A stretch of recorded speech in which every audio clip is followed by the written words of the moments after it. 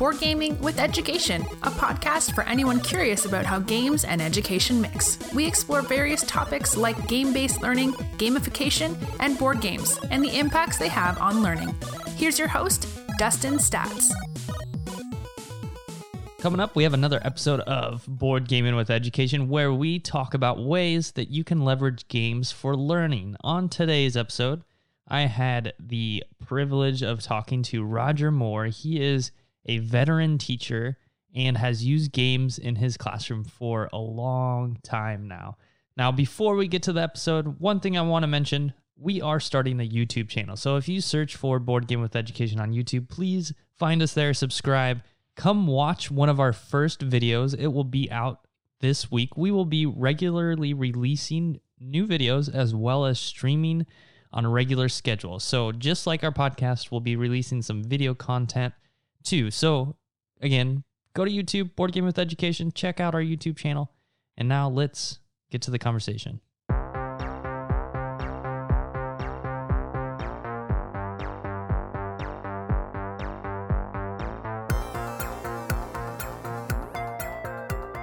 Welcome to another interview episode of Board Game with Education. I am super excited to be here with Roger Moore. He's a science teacher and board gamer, and I'm excited because he is a veteran teacher. He's been teaching for about 25 years, so really excited to pick his brain about using games in education and his experience teaching. Roger, before we got on the call, I tried doing some research, and I found your Facebook page, and I couldn't quite find your Twitter. You hooked me up with your Twitter account just now, but I couldn't find an awesome fun fact because it was a little bit difficult. I saw that you host or run a convention. I saw that you have some art on your Facebook page, but you shared with me that you were in a commercial.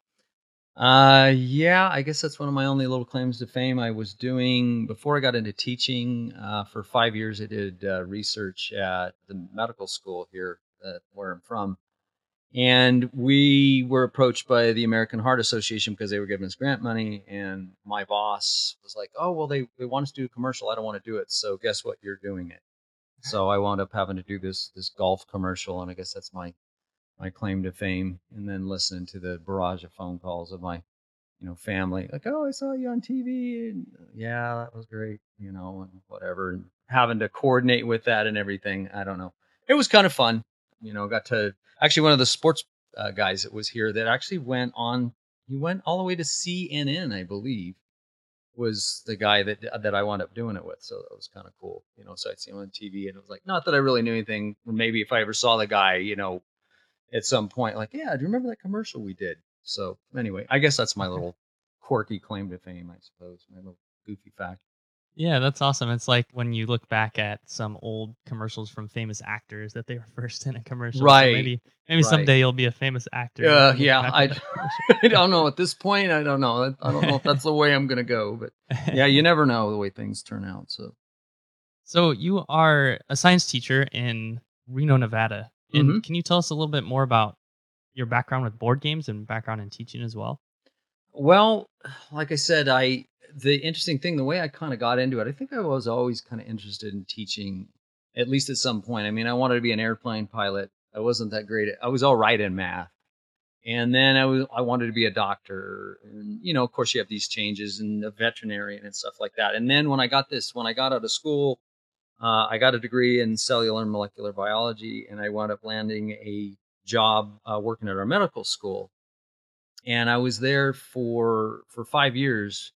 But the last 3 or 4 years had a teacher come in and do an internship in our laboratory for 3 months so that he could learn some things to bring back to his classroom about research and science and how it, works in the real world and those sorts of things. And wound up getting to know him really well. And I think through all those discussions, I just said, I think I'm going to make a change because I was getting a little nervous. I mean, working in research can be a little nerve-wracking sometimes because I was working with a professor that had just started at our medical school. So there's a lot of ladders that you have to climb in order to, progress and, qualify for grant money and stuff like that. And it made me a little nervous, because we were just like going from grant to grant. And I was like, I don't know if the stability's there. Maybe I want to make this shift. And after working with him, I decided to do that. And I went back and I got my teaching credentials. It took me about a year. And then I wound up doing my student teaching or internship with the same guy. And then wound up landing a job at the high school that I've been at the entire time for my career. So that's kind of how I got started in it. Very, very passionate, but learned some things along the way. I think you kind of go in. I remember my intern, the guy that was interning with, was. I don't think it's sometimes it's cockiness. It's just I'm really passionate about what I was doing, and maybe I was a little too, overzealous or whatever, and thought, oh yeah, I'm just gonna, knock the world off, with what I'm doing with these kids. And then the reality of student teaching, and then getting into my first position, my first year teaching, that kind of changed my viewpoint a little bit. Not necessarily negatively, but maybe brought you down to earth a little bit, and going, this isn't as easy as it looks. But I continued to work it. I struggled a little bit at the beginning, but then I kind of found my way. And I've been doing it all this time. So I mean, I'm sure you've learned a lot of lessons along the way since you've been teaching for about 25 years. When did you stumble into the interrelation between games and your teaching? It's kind of funny. I think some of that stuff I kind of stumbled on it really early on, and not really realizing it in my the times I was teaching, because I always like games, and we do a lot of review games with kids. I remember we had one of the teachers we had was very into technology, and that's kind of where I drifted. I was really into it. So if there was some kind of new tech you could use in the classroom, some type of web page, something, whatever it was, I was constantly trying to integrate that in there. And then kind of morph that with some gaming things. He developed a PowerPoint template that you could play Jeopardy with your students in class. And of course I used that. And then started finding some other things. And then we had I was really involved with the National Science Teachers Association. And they did a couple of conferences in my city, because they do quite a few. They do about 4 of them every year. They do one big major one and 3 smaller ones. And they did one, and they came in, and of course it was just, really interesting to go to these things. But I remember stopping by this booth, and it was this software called Quizdom, which had all these built-in lessons, but it had tons of games built in there. And I went back. I was super excited about this. It's basically like a remote controller that every student had. And I went back to my school and said, hey, can I get this? And they let me do it. And I used that a lot. So I think the more I think back, I've been using it all along, but maybe not to where I've kind of gotten, I'd say, in the last few years, where where I was going with it really, really changed. But I think a lot of this stuff was really digital at this point. I really wasn't using board games, even though I was into it, way before I got into teaching. And I just kind of dropped off of it there for, I don't know, a number of years, and wasn't really involved in it at all until about 2012. And I got back into it really, really, hit the ground running, and I'm kind of obsessed with it now.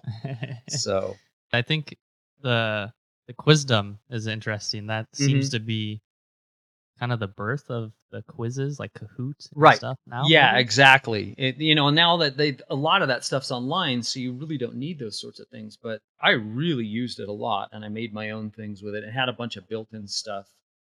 And I think what I really liked about it was how you could get kids excited about anything.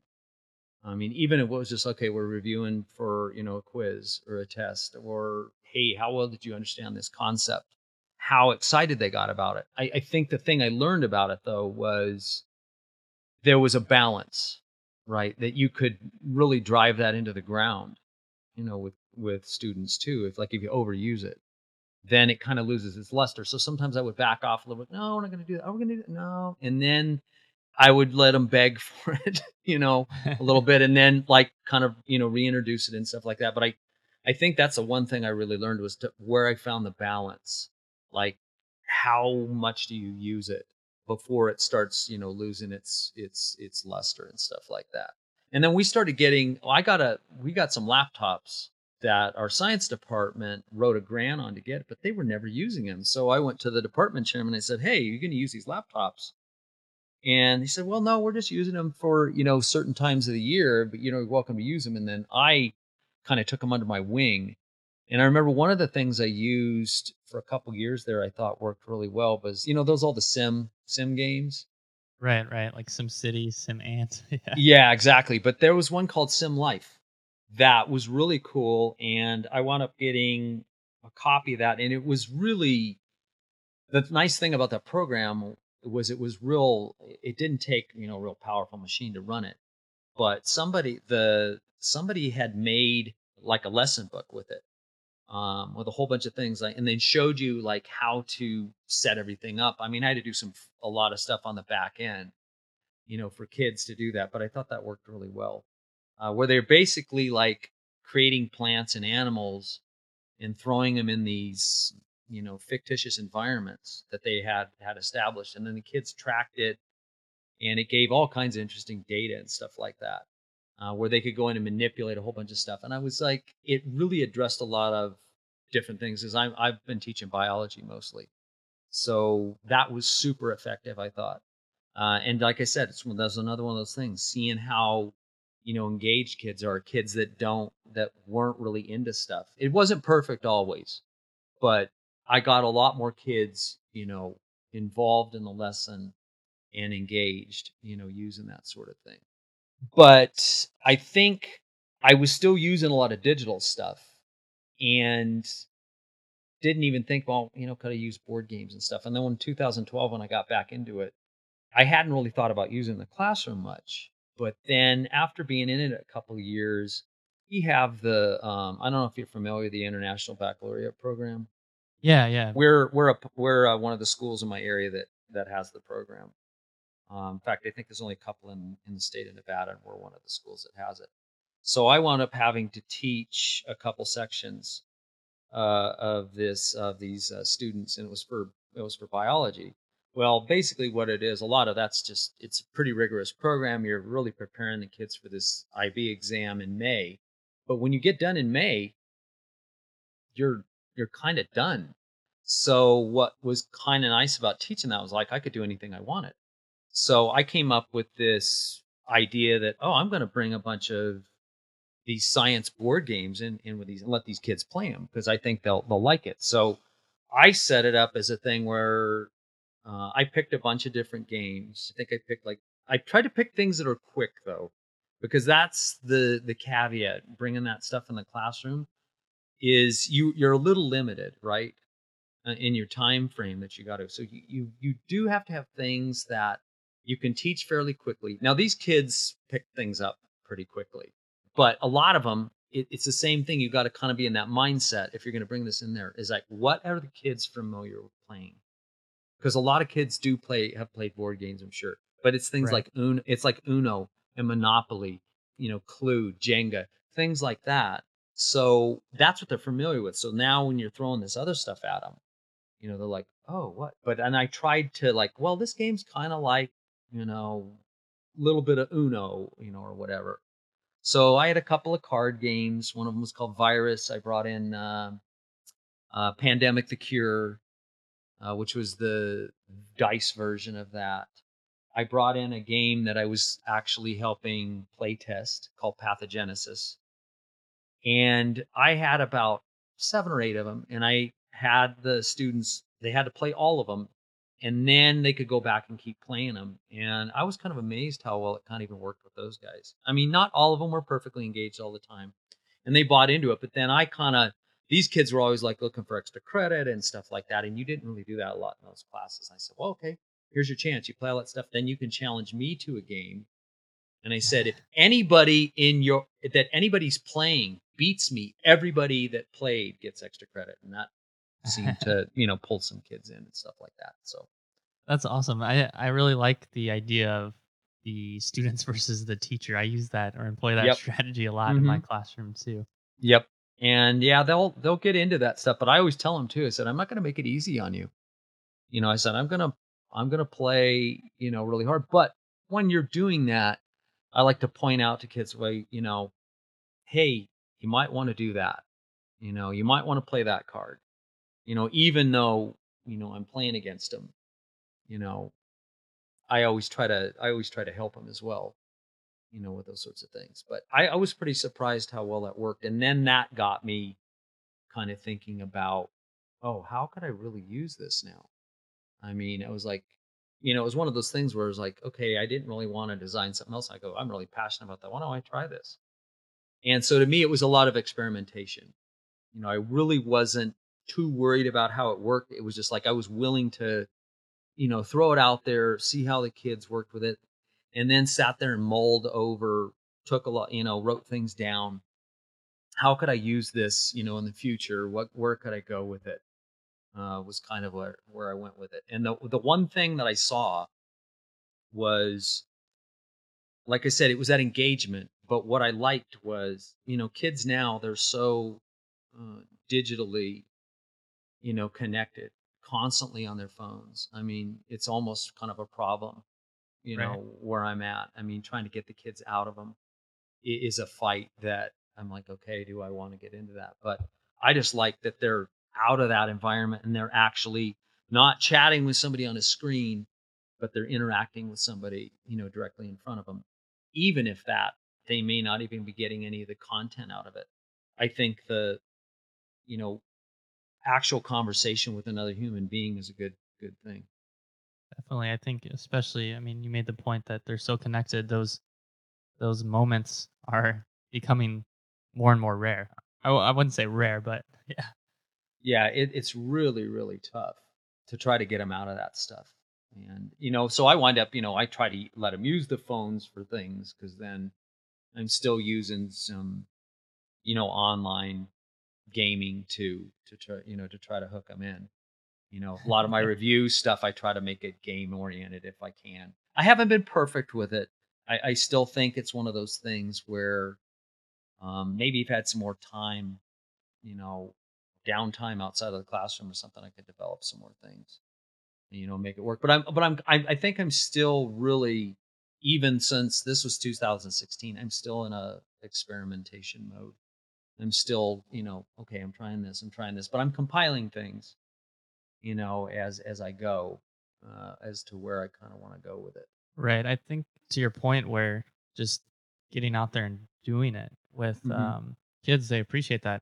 Another podcast I listen to, a friend of mine, Jonathan Cassie, always says to take a swing, and if you miss, that's fine. The kids are going to be happy that you're at least swinging. Exactly. Yeah. I think that's the thing. You gotta be willing to try some stuff. If it doesn't work, oh well, you learn from it, and you can go, okay, well maybe that wasn't effective. But you got to keep in mind too that one of the things I've noticed is that, in teaching, you've got to be kind of adaptive where you'll have years where stuff that you've done or whatever you've developed work really well. Like some gaming works really well with some kids, and then I get a group of kids the next year and it doesn't work very well, and I have to change it a little bit, or maybe I just kind of table it, go, this doesn't really work with these guys, and I think that's okay, to do those sorts of things if you have to. So it's a constantly evolving process, but I think it's one of those things where I'm still not in the place that I really want to be with it. I mean, I've got like this, vision or whatever. We always do. And I have these really high expectations of stuff. But sometimes you don't get there, but that's okay. It's just this constant, keep trying it or whatever. Maybe one day, I get to that point or something. But then I don't know. It's just been one of those things I've always said, yeah, this works really great and I really liked it. It works so good. And then I use it for a couple years and then I have a couple years where it doesn't work very well. But then I always try to pull it back if I felt it was effective. But you get better at recognizing, I think, groups of students like, okay, this is going to work really well with these kids, I can tell. Or this isn't going to work as well. And, you just that's just an experience thing, kind of building this big tool bag, like, okay, well, I'm using digital gaming. Now I'm going to use some actual board gaming. Or maybe I'm going to mesh the two together. Or I might have to get completely rid of it altogether. It may not work with these kids at all, um, which does happen on occasion. So, And you've been teaching for about 25 years. And What advice would you give to a teacher who's kind of new to teaching and wants to start bringing games in the classroom, or has tried to use some games in the classroom and maybe hasn't been as successful as they'd hoped? Do you have any advice you might give them? Well, like I said, I think the big key is I think you got to go for simple stuff where it's very easy to teach. I mean, and there's so many options out there, and I know there's a lot of like games that are like educational, and sometimes those there's a few that are all right, but I've always found the mainstream stuff to be much better as far as that goes. I mean, you might want to be talking to people. I mean, if you're into it or you're just getting into it, my suggestion too is try to find some gaming groups in your city. There's so many of them now, just so you get some experience playing some things, and then thinking about, hey, how would this kind of fit, into my classroom? How might I use this? Even though it might be a little bit off topic in some senses, it might work really well. Because I'll give you an example. I think a ton of games would be great for math. I don't care what it is. A lot of them, even if it has nothing to do with what they're doing, the kids are doing math, calculating their scores and stuff like that. So I've tended to try to stick to some more simple stuff. Now, granted, my experience is a little more. I'm kind of looking for biological science oriented ones because that's kind of where the subject I teach. So I focused at that. But I've had some talk to some other teachers. Oh yeah, you might want to maybe try this with them.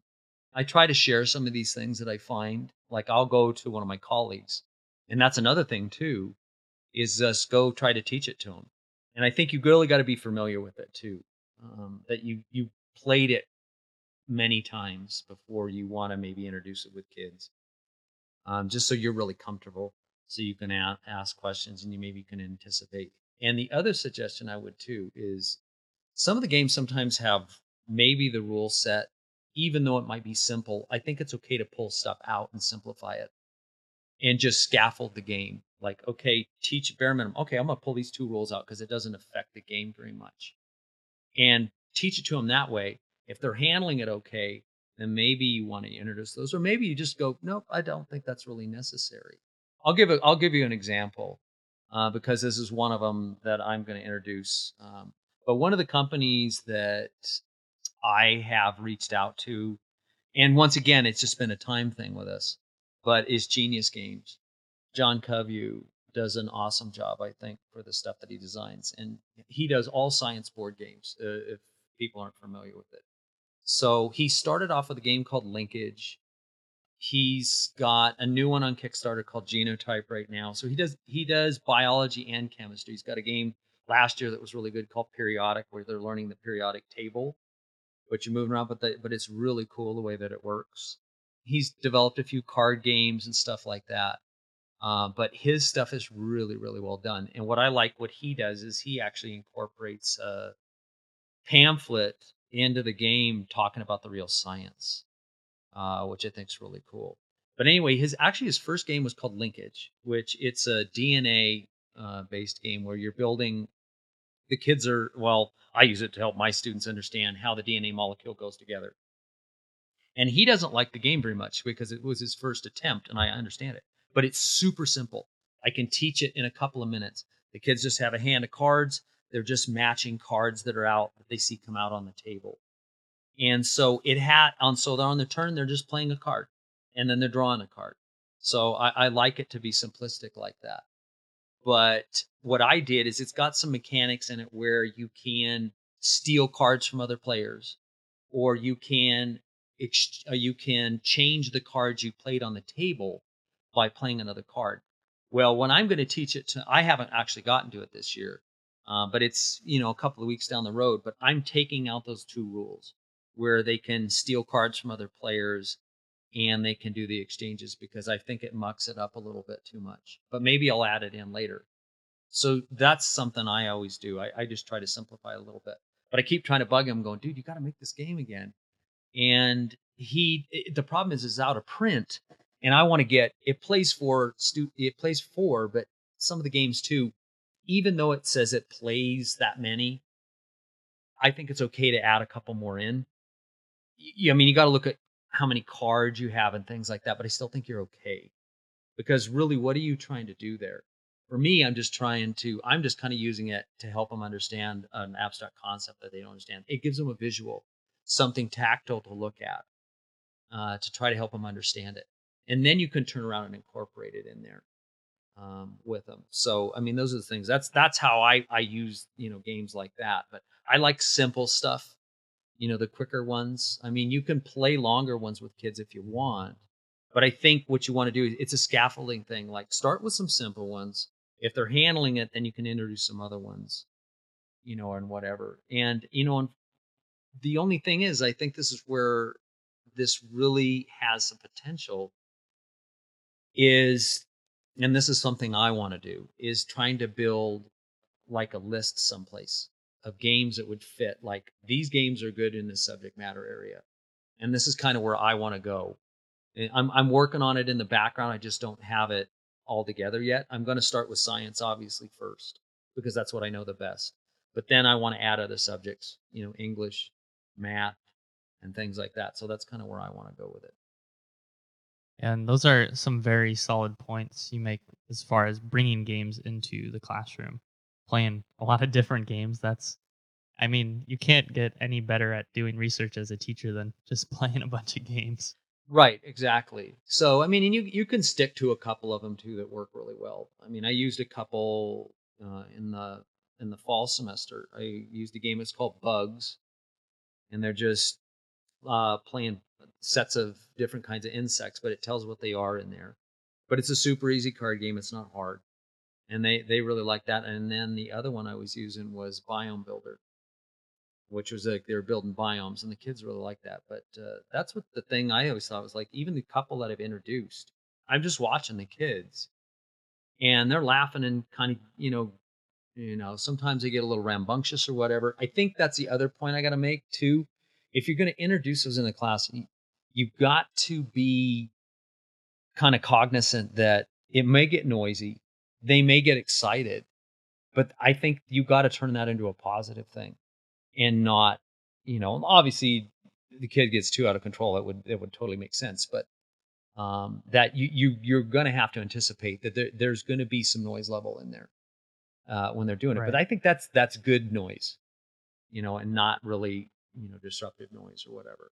Right. And I think to kind of explain a little bit more about that point is one thing we sent out a newsletter in January, and that was one question that I had asked is, how do you okay it with your administration? And one thing that you need to make clear on maybe on your board as a teacher is when you're playing a game, you kind of write those noise levels, or so if an admin walks in, they know that this is part of the learning lesson or part of the process. Exactly.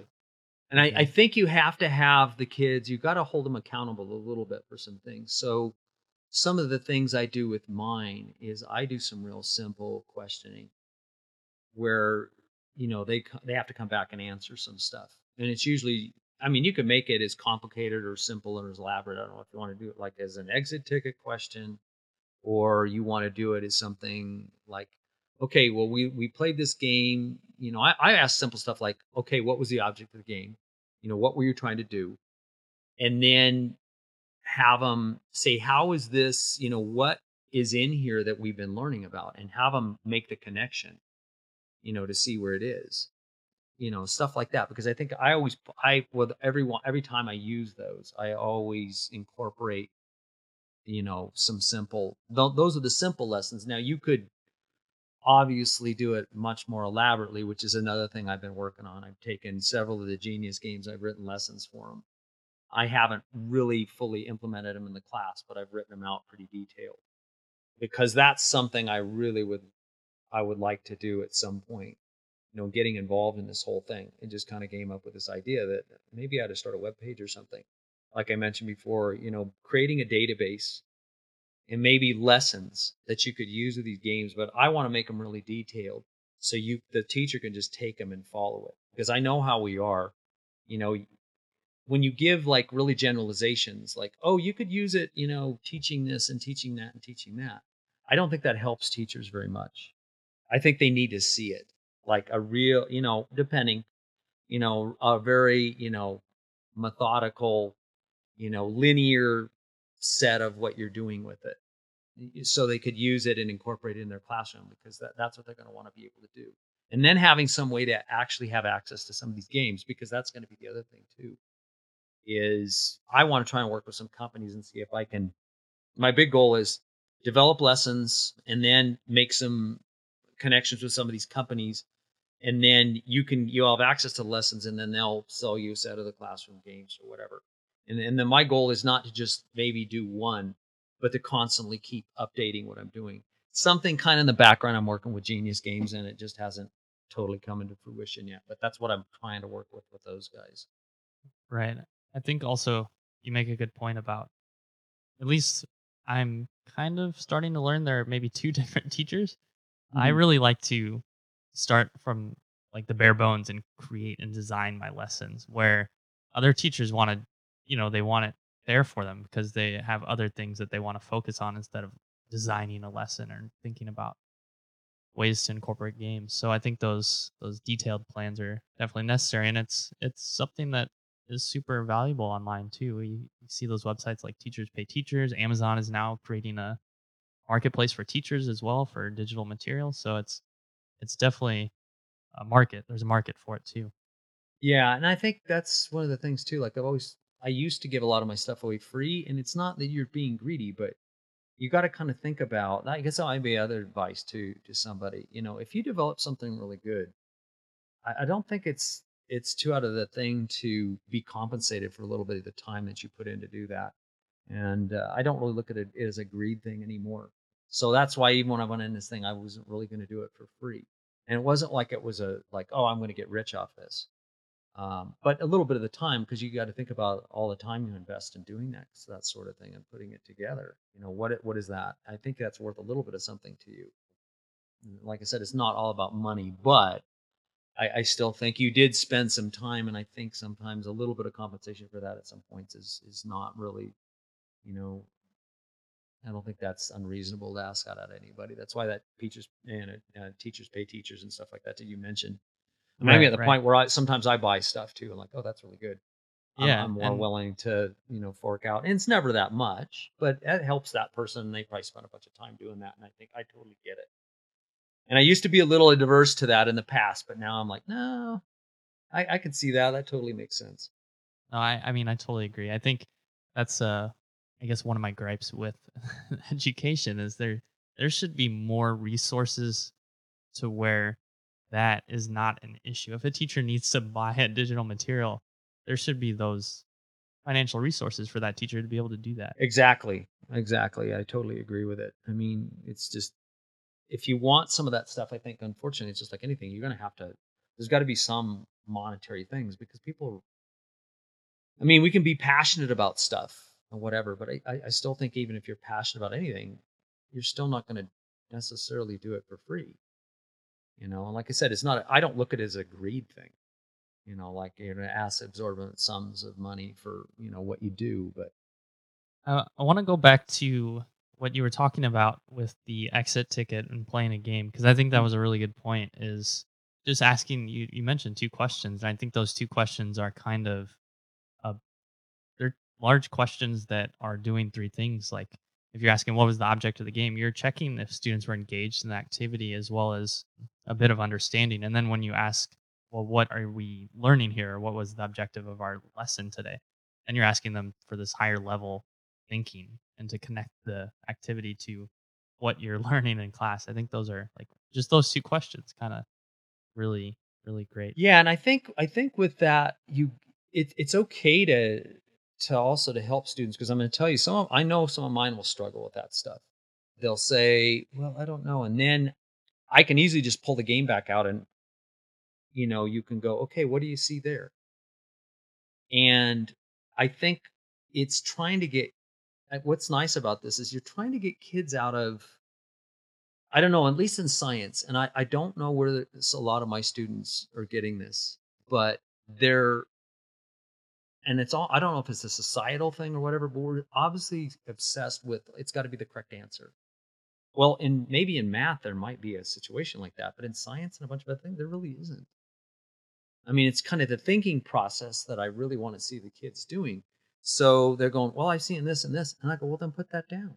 That's okay for, I go, yeah, absolutely. That's the whole point. And I mean, that's the thing I try to do too, is when I've incorporated those games in, I've always tried to do some build up ahead of time. Now you could start, I mean, these have potential for a lot of different ways to be used. You could use it to introduce some topic. And I think that could be super effective, because then the kids have a grounding. Oh yeah, remember when you played that game? And then you got that hook. Or you could introduce it in the middle somewhere after you've given them some background material, or even stick it at the end. Or matter of fact, do it the whole way through. Okay, you do it at you start off with it. Maybe you play it, somewhere in the middle of the unit you're going through, and then you do it at the end. And even turn it into like an assessment thing. Some kind of, summative or formative assessment with the kids. I think that totally works fine. I mean, I just think it's got a lot of adaptability to it. And in some ways, I think for teachers, not that we're trying to be lazy, but I think you kind of cut your workload down a little bit. Like it's not hard stuff to look at, and you can have discussions with the kids and, students and stuff like that, about, hey, well, what did you learn about that? Either whatever you want to do it as a whole class or in small groups or individually or, whatever. But I think it makes things a little easier where you're not, coming up with this huge elaborate stuff. And I think the kids get a lot out of something simple as playing a game, and then that interaction with each other and stuff like that, and seeing them laughing and whatever. I mean, that's kind of fun to watch. You teach it to them, and then, I'll walk around and go, hey, what do you think? Oh, this is super fun. Okay, good. I got those kids are in. I got them. All right, the hook's in the mouth. I don't have to worry about them. I'll move on to the next group. Right. And like I said, you're not going to get every kid that's gonna. I think that's something you got to keep in mind too, is teaching. You're not going to have 100% compliance of all these kids. It's just not realistic. And it's not, you don't try to do anything, but sometimes I say you got to kind of pick your battles too. Because a lot of my stuff is like, okay, I'm here to help you, but you have got to step up and, be a little bit assertive at some points, because, you're the one ultimately that at the end of the day has to, whatever. And I mean, obviously with younger kids, you're probably not going to do that approach. But with high school kids, I put a little more pressure on my kids, because I feel like, they're young adults. They need to start learning some of these things, taking some responsibility and stuff like that. That we're not going to spoon feed you all the way through. It's not really realistic. Taking initiative is starting to become a more important thing at that age. Exactly. So you mentioned you wrote an article for Learning, Education, and Games, 100 games to use in the classroom and beyond, and should be able to find that online if you search that. It looks like it's on Amazon as well as digital. Yep. Mm-hmm. Yeah, the books, it's actually out in print too. Yeah, it's digital. I'm sure you can find it. Yeah, it's Learning and Education and Games, 100 games to use in the classroom and beyond. Yeah, there's hard copies of it, and it's definitely available digitally as well. So when I first started, I came up with this idea where, I want to start writing these lessons.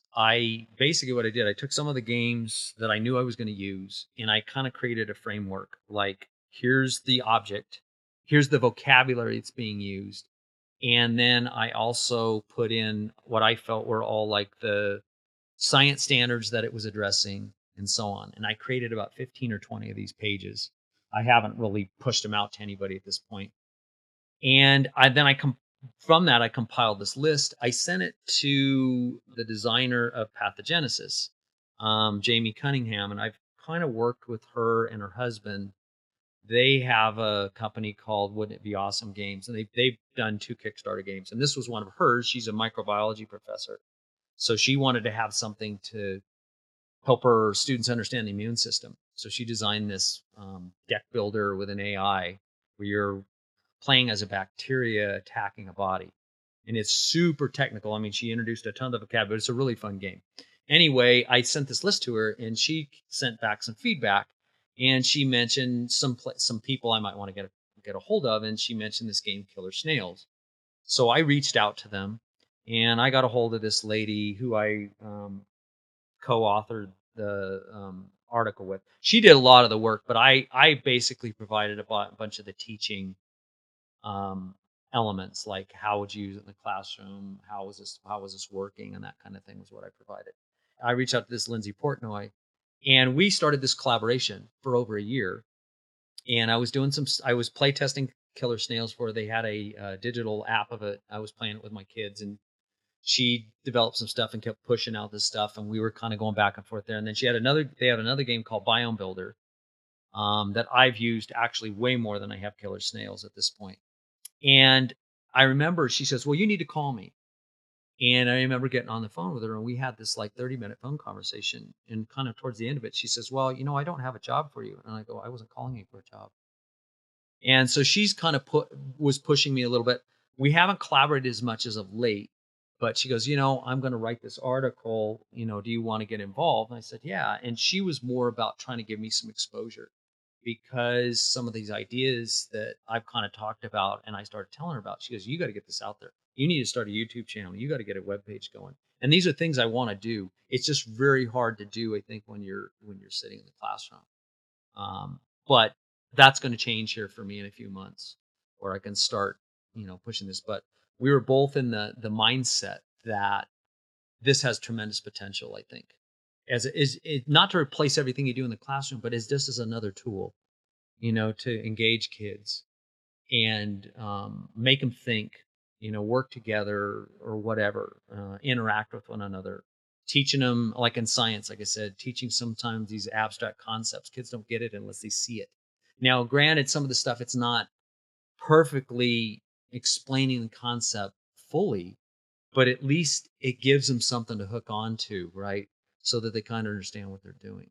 So that's kind of where that came out. And that came out, I don't know, about a month ago. They finally published it. But there's a bunch of stuff in there. I mean, there's different kinds of board games, there's video games, and I think this is an area that's got some really good potential. And I kind of want to get on the ground floor with it, I guess, is kind of where I'm going with it.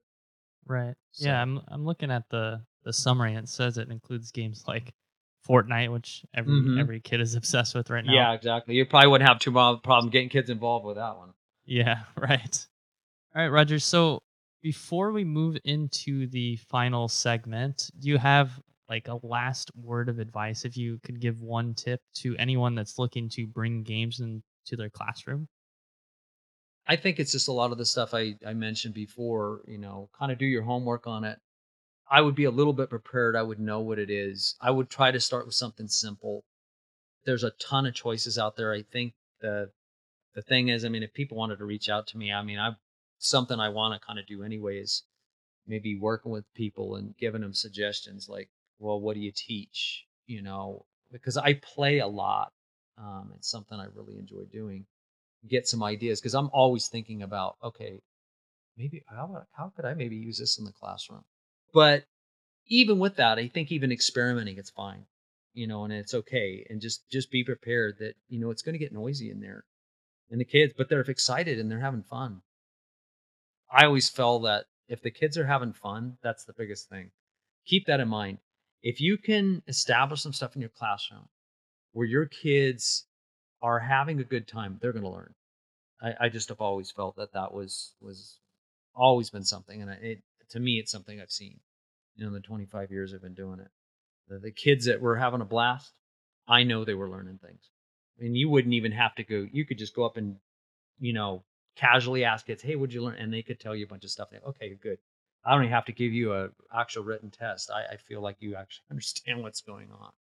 So awesome. Yeah, that's really good advice. And I kind of earlier when you're talking, I wrote down a couple notes, and almost like a 3-step process I think you're mentioning, where just play a lot of different games, play one that you think might work a couple times, and then simplify it and extract maybe a mechanic from the game. Yeah, and just you could introduce it slowly. I think it's like anything, you don't want to go crazy, because it, be willing to experiment with it. But I think you'd be surprised, and it does me sometimes when I'm like, but then I put it in there and I play it with kids, and I'd say, I don't have any like perfect statistics. I'm really reaching here, but I'd say 90-something% of the kids, 9 out of 10 of them love it. They really enjoy it. It's just different. And then, right, like I said, it's that thing too.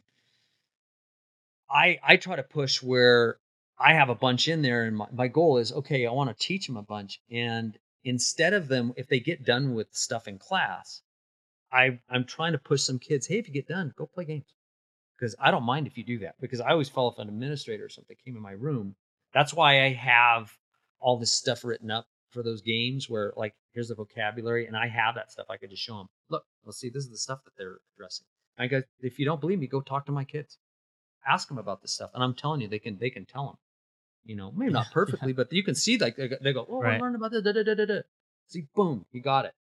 And they don't even realize it, you know, which is even better. Yeah, I would say it's definitely a high number. I did a little bit of research in English language education in Taiwan about engagement with games, and I surveyed 77 students, and 76 of them said that they are more likely to want to learn English if they're playing a game. Yeah, that's like 90, that's high 90% there. Yeah. And even that one, there could be absolutely nothing I could do, and they just hate English. There's no way I could motivate them to learn or to want to learn. So, I mean, yeah, it could be 100% for anyone that wants to learn. It helps, or it engages them more. All right, so we're going to move into the thumbs up, thumbs down rapid fire round.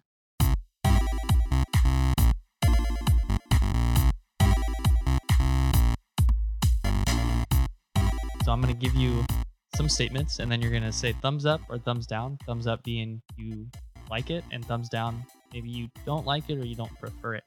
And then a brief reason why. Okay. The first one is zombie-themed games. Thumbs up or thumbs down? I'm kind of thumbs down on those. I think it's fine. People have it. Maybe for me, it's I just think they're overdone a little bit. It's just a personal preference. There's very few of those that, you know, that I'm a big fan of, and I know a lot of people like them. So I'm not here to tell them, but I don't know. Just I think more for me, it's just the theme is just not that interesting to me. But it's whatever you'll have fun playing. I mean, I know a lot of people that like it. So the next one, crosstalk during gaming. Okay, crosstalk. You mean like talking across the table about something else? Right. A thumbs up. I'm fine with that. As long as it's not interfering with somebody's the play of the game. I mean, if that's just part of the conversation, because sometimes that's what's fun with gaming, right? Right. It's just interaction. So yeah, I'm thumbs up on that one. And we didn't really talk about this much, but you did a podcast, I believe it's called Board Games and Beer. Is that right? Correct. So how about pub quizzes? Pub quizzes. Oh, I'm thumbs up on that. That's totally fine. I like trivia stuff's fine. That's a good way to... People still like those kinds of things. I don't play a lot of those kind of games, but I like them every once in a while. And they've grown in popularity a lot over the past Yeah, we years. used to go, and there was one place we used to go and do that a little bit, and I always thought it was kind of fun. So, and then the last one, criticism of reviewers on board games. So board game reviewer criticisms. I think I could go thumbs up on that. I mean, you gotta get opinions from people, right? So, I mean, even if it's negative, I think that's fine. I mean, you got to have a framework to work from. I mean, because basically a lot of this stuff is what do you like and what do you don't like, you know? Right. And I think that particularly the board gaming world, the way it is now, there is so many choices of stuff. It's just mind-boggling that I think there's stuff out there to like for anybody. And if you don't like it, I think you got to be careful that you're not doing it in a way where you're maybe being condescending. So maybe I could say a caveat with that. I like it thumbs up if it's a really legitimate, thoughtful criticism of it. But if it's condescending, I would go thumbs down on it. Does it make sense? Those ones I don't care for, because I'm like, okay, you know, why are you being condescending to that person? They don't like it, or, you know, whatever. I have stuff I don't, you know, care for, and I try to be careful not to do that. I think sometimes we do, but I try to avoid that if I can. Because the whole point is, why would you wreck somebody's fun? You know, if they enjoy it, then good for them, you know? So totally. All right, Roger, thank you again for your time. I know I learned a bunch from our conversation, and I'm sure our listeners did too. If someone wanted to maybe follow up with you or keep in touch, where might they find you? And then also, are you working on anything new that's coming up? Well, like I said before, the things I'm kind of working in the background, and I know we kind of talked, before the show started. I'm in the background working on some stuff I just mentioned as I was talking to you about trying to develop a website, maybe some YouTube content about using games in the classroom and developing lessons and then working with some of these companies so that we can get this stuff to people. So, I mean, it's kind of in the background. I've got some stuff together, but I just haven't, totally, put it to fruition, at least at this point. So, I mean, that's one of the things that I'm working on that I want to do. And we mentioned at the beginning, just because of some things that have happened, and I just think it's the time's right that I'm going to be retiring in July from teaching so that I can kind of focus some of this stuff doing this. Plus, I want to kind of change gears a little bit. Teaching is really tiring. It's a really tiring job. I mean, as rewarding as it's been, it's also got some things where it's just, I just think my stamina is kind of run out a little bit. I'm just out of gas, and I gotta change. And just things have worked out where I've put enough time, and maybe I can do that. And I have a friend of mine that's opening a board game store, so I'm gonna go try to work for him, and then work on this board gaming in the classroom stuff. Continuing some of the stuff there and trying to collaborate with some people, and I'm still reaching out. And like I said, I got it stewing in a pot, but I haven't, made it quite yet. But that's my plan. Right. Well, congratulations again on the retirement. Yeah. And where might someone find you? Like if they're interested in following up with this project that you're stewing on.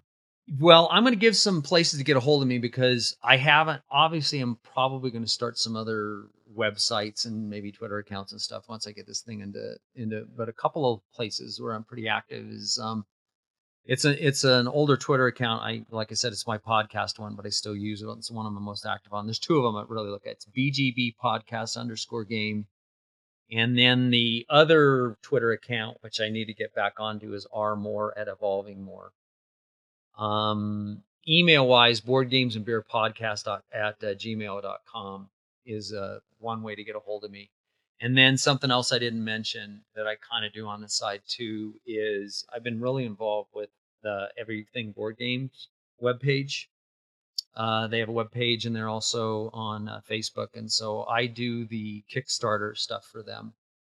And I have an email with them. So it's rogerm@everythingboardgames.com. So those are some places to get a hold of me. And then as I move forward with this stuff and I start getting some stuff, and I'll start, disseminating that stuff out to people, where you can get a hold of me and follow up and stuff like that. So, if anybody has any questions or whatever wants to talk about that stuff, I mean, I'm more than happy to do it. I mean, because that just gives me more ideas sometimes when I'm talking to other people, right. As I move forward. And I'm open to advice like, hey, I might want to try this. Oh, that's a great idea. Yeah. Yeah. Awesome. I'm looking forward to.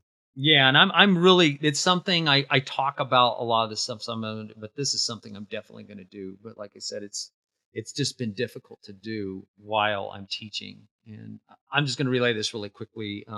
Right before when we were talking before we went on the show, I was talking to a guy that I play with, and he actually teaches out in a rural area here in Nevada, and he uses games in his classroom. So we bounce stuff off each other all the time. And so I was, mentioning him, he knows I'm retiring. And he said, I really want to get this board game in the classroom idea moving. And he goes, yeah. He goes, you really can't do it while you're teaching. He says, you need to be away from everything so that you can have creative time. And I think that was absolutely a perfect, statement as far as that goes, that it's just kind of hard to do because I can't get in creative mode when I've got a bunch of other things in my head, trying to plan and, use it what I'm doing with my kids right now. But then, I just need to be completely free of it, so that I can do it. Right. I think a lot of our listeners can relate to that as teachers. Right. Yeah. Too many pokers in the fire, and I got to get a few of them out before I can focus. All right, Roger, thank you again for your time. Absolutely. It was a pleasure to be on your show. So I'm just hoping this is great because this is what I want to do. I want to get kind of what I want to do out there a little bit. to people and let them know that I think there's some potential here, for this kind of thing. I could mention somebody else too, and somebody else I got to reach out to. I don't know if you ever had her, but Kathleen Mercury. Yeah. She does Crosscast together. Yeah, she's really, and I've reached out to her a couple of times. I just haven't totally followed up talking to her, but she does a bunch of awesome stuff with her kids and has a bunch of resources and stuff. But she does a lot of designing stuff with her kids, where they design games and stuff like that. But I think she's really kind of somebody that's at the forefront of this stuff too. Awesome. Well, thank you again, Roger. Yep, that was a pleasure. As always, thank you for listening. I hope you learned a bit listening to the conversation between Roger and myself. Again, check out our YouTube channel before you go, Board Gaming with Education. And if you can spare a minute or two to leave a review, that would be awesome. It really helps others find our show. So as always, teach better, learn more, and most importantly, play some more games. Thank you for listening in this week. If you liked what you heard, be sure to let us know. You can find us on social media as Board Gaming with Education or BGE Games, or email us at podcast@boardgamingwitheducation.com. If you want to support our podcast, be sure to check out our support page on our website. As always, teach better, learn more, and most importantly, play more. Thank you for listening, and until next time.